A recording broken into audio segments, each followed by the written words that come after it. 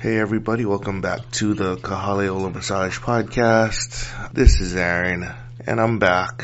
I know it's been a minute since I've done a Kahaleola Massage Podcast, but I'm back today, and we will be discussing pregnancy massages. So generally speaking, pregnancy massages are very similar to a basic massage, except for the client is pregnant, of course. While they're similar, they're not the same. So for example, people used to schedule an appointment, and then when they come in, I'm surprised to find out they're 7 months pregnant or something, and they make no mention of it prior to scheduling the appointment. But this is a pre-existing condition that you should probably mention to your massage therapist. Because they didn't mention it to me initially, I'm not in the right mind space.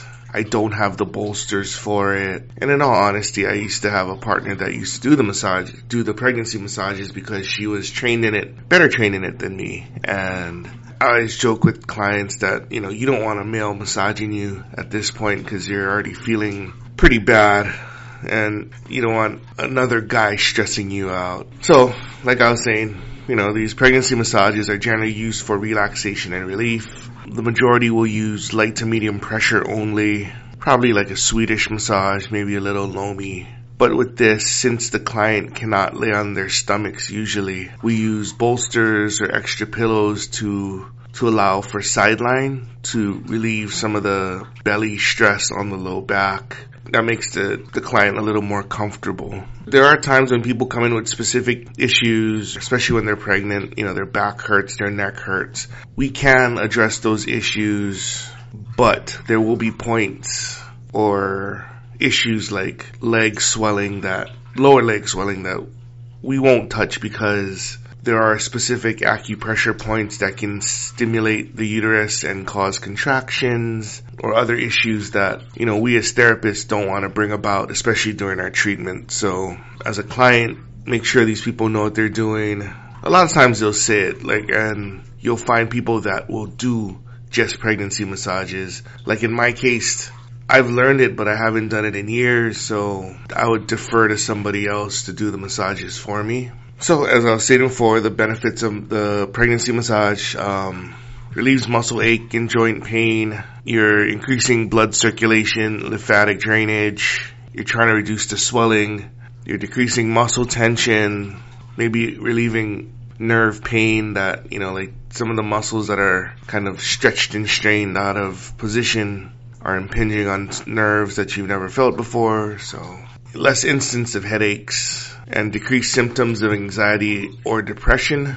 With massages, you reduce the stress hormones, norepinephrine and cortisol. You increase serotonin levels. Those lead to depression. And when you can regulate these hormones, it's better for the baby because you're kind of creating a better living space, for the child. And then finally, you can possibly get better sleep because of all these things.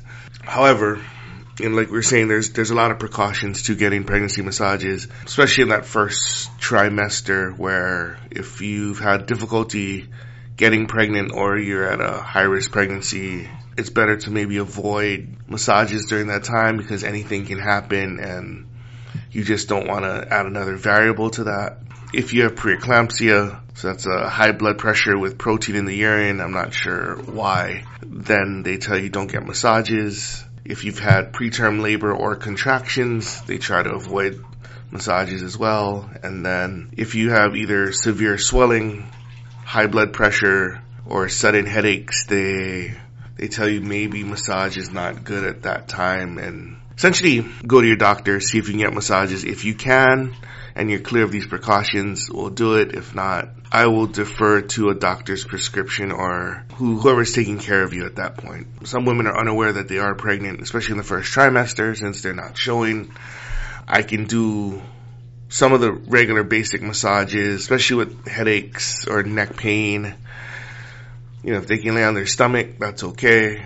But then again, just avoiding all the acupressure points of the reproductive organs. That's very important. As you progress second, third trimester, that's when we implement the pillows, the sideline. Again, low to moderate pressure at most, Swedish, loamy, get excess swelling out of the body if necessary. Like I was saying, especially with sideline, you can kind of lift the belly so that it takes that stress off the back, the low back especially. Especially if your neck is tight, the upper back is tight, we can work on those.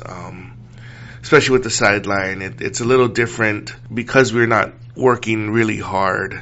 You may not get super relief, but every little bit helps, I think, at that point.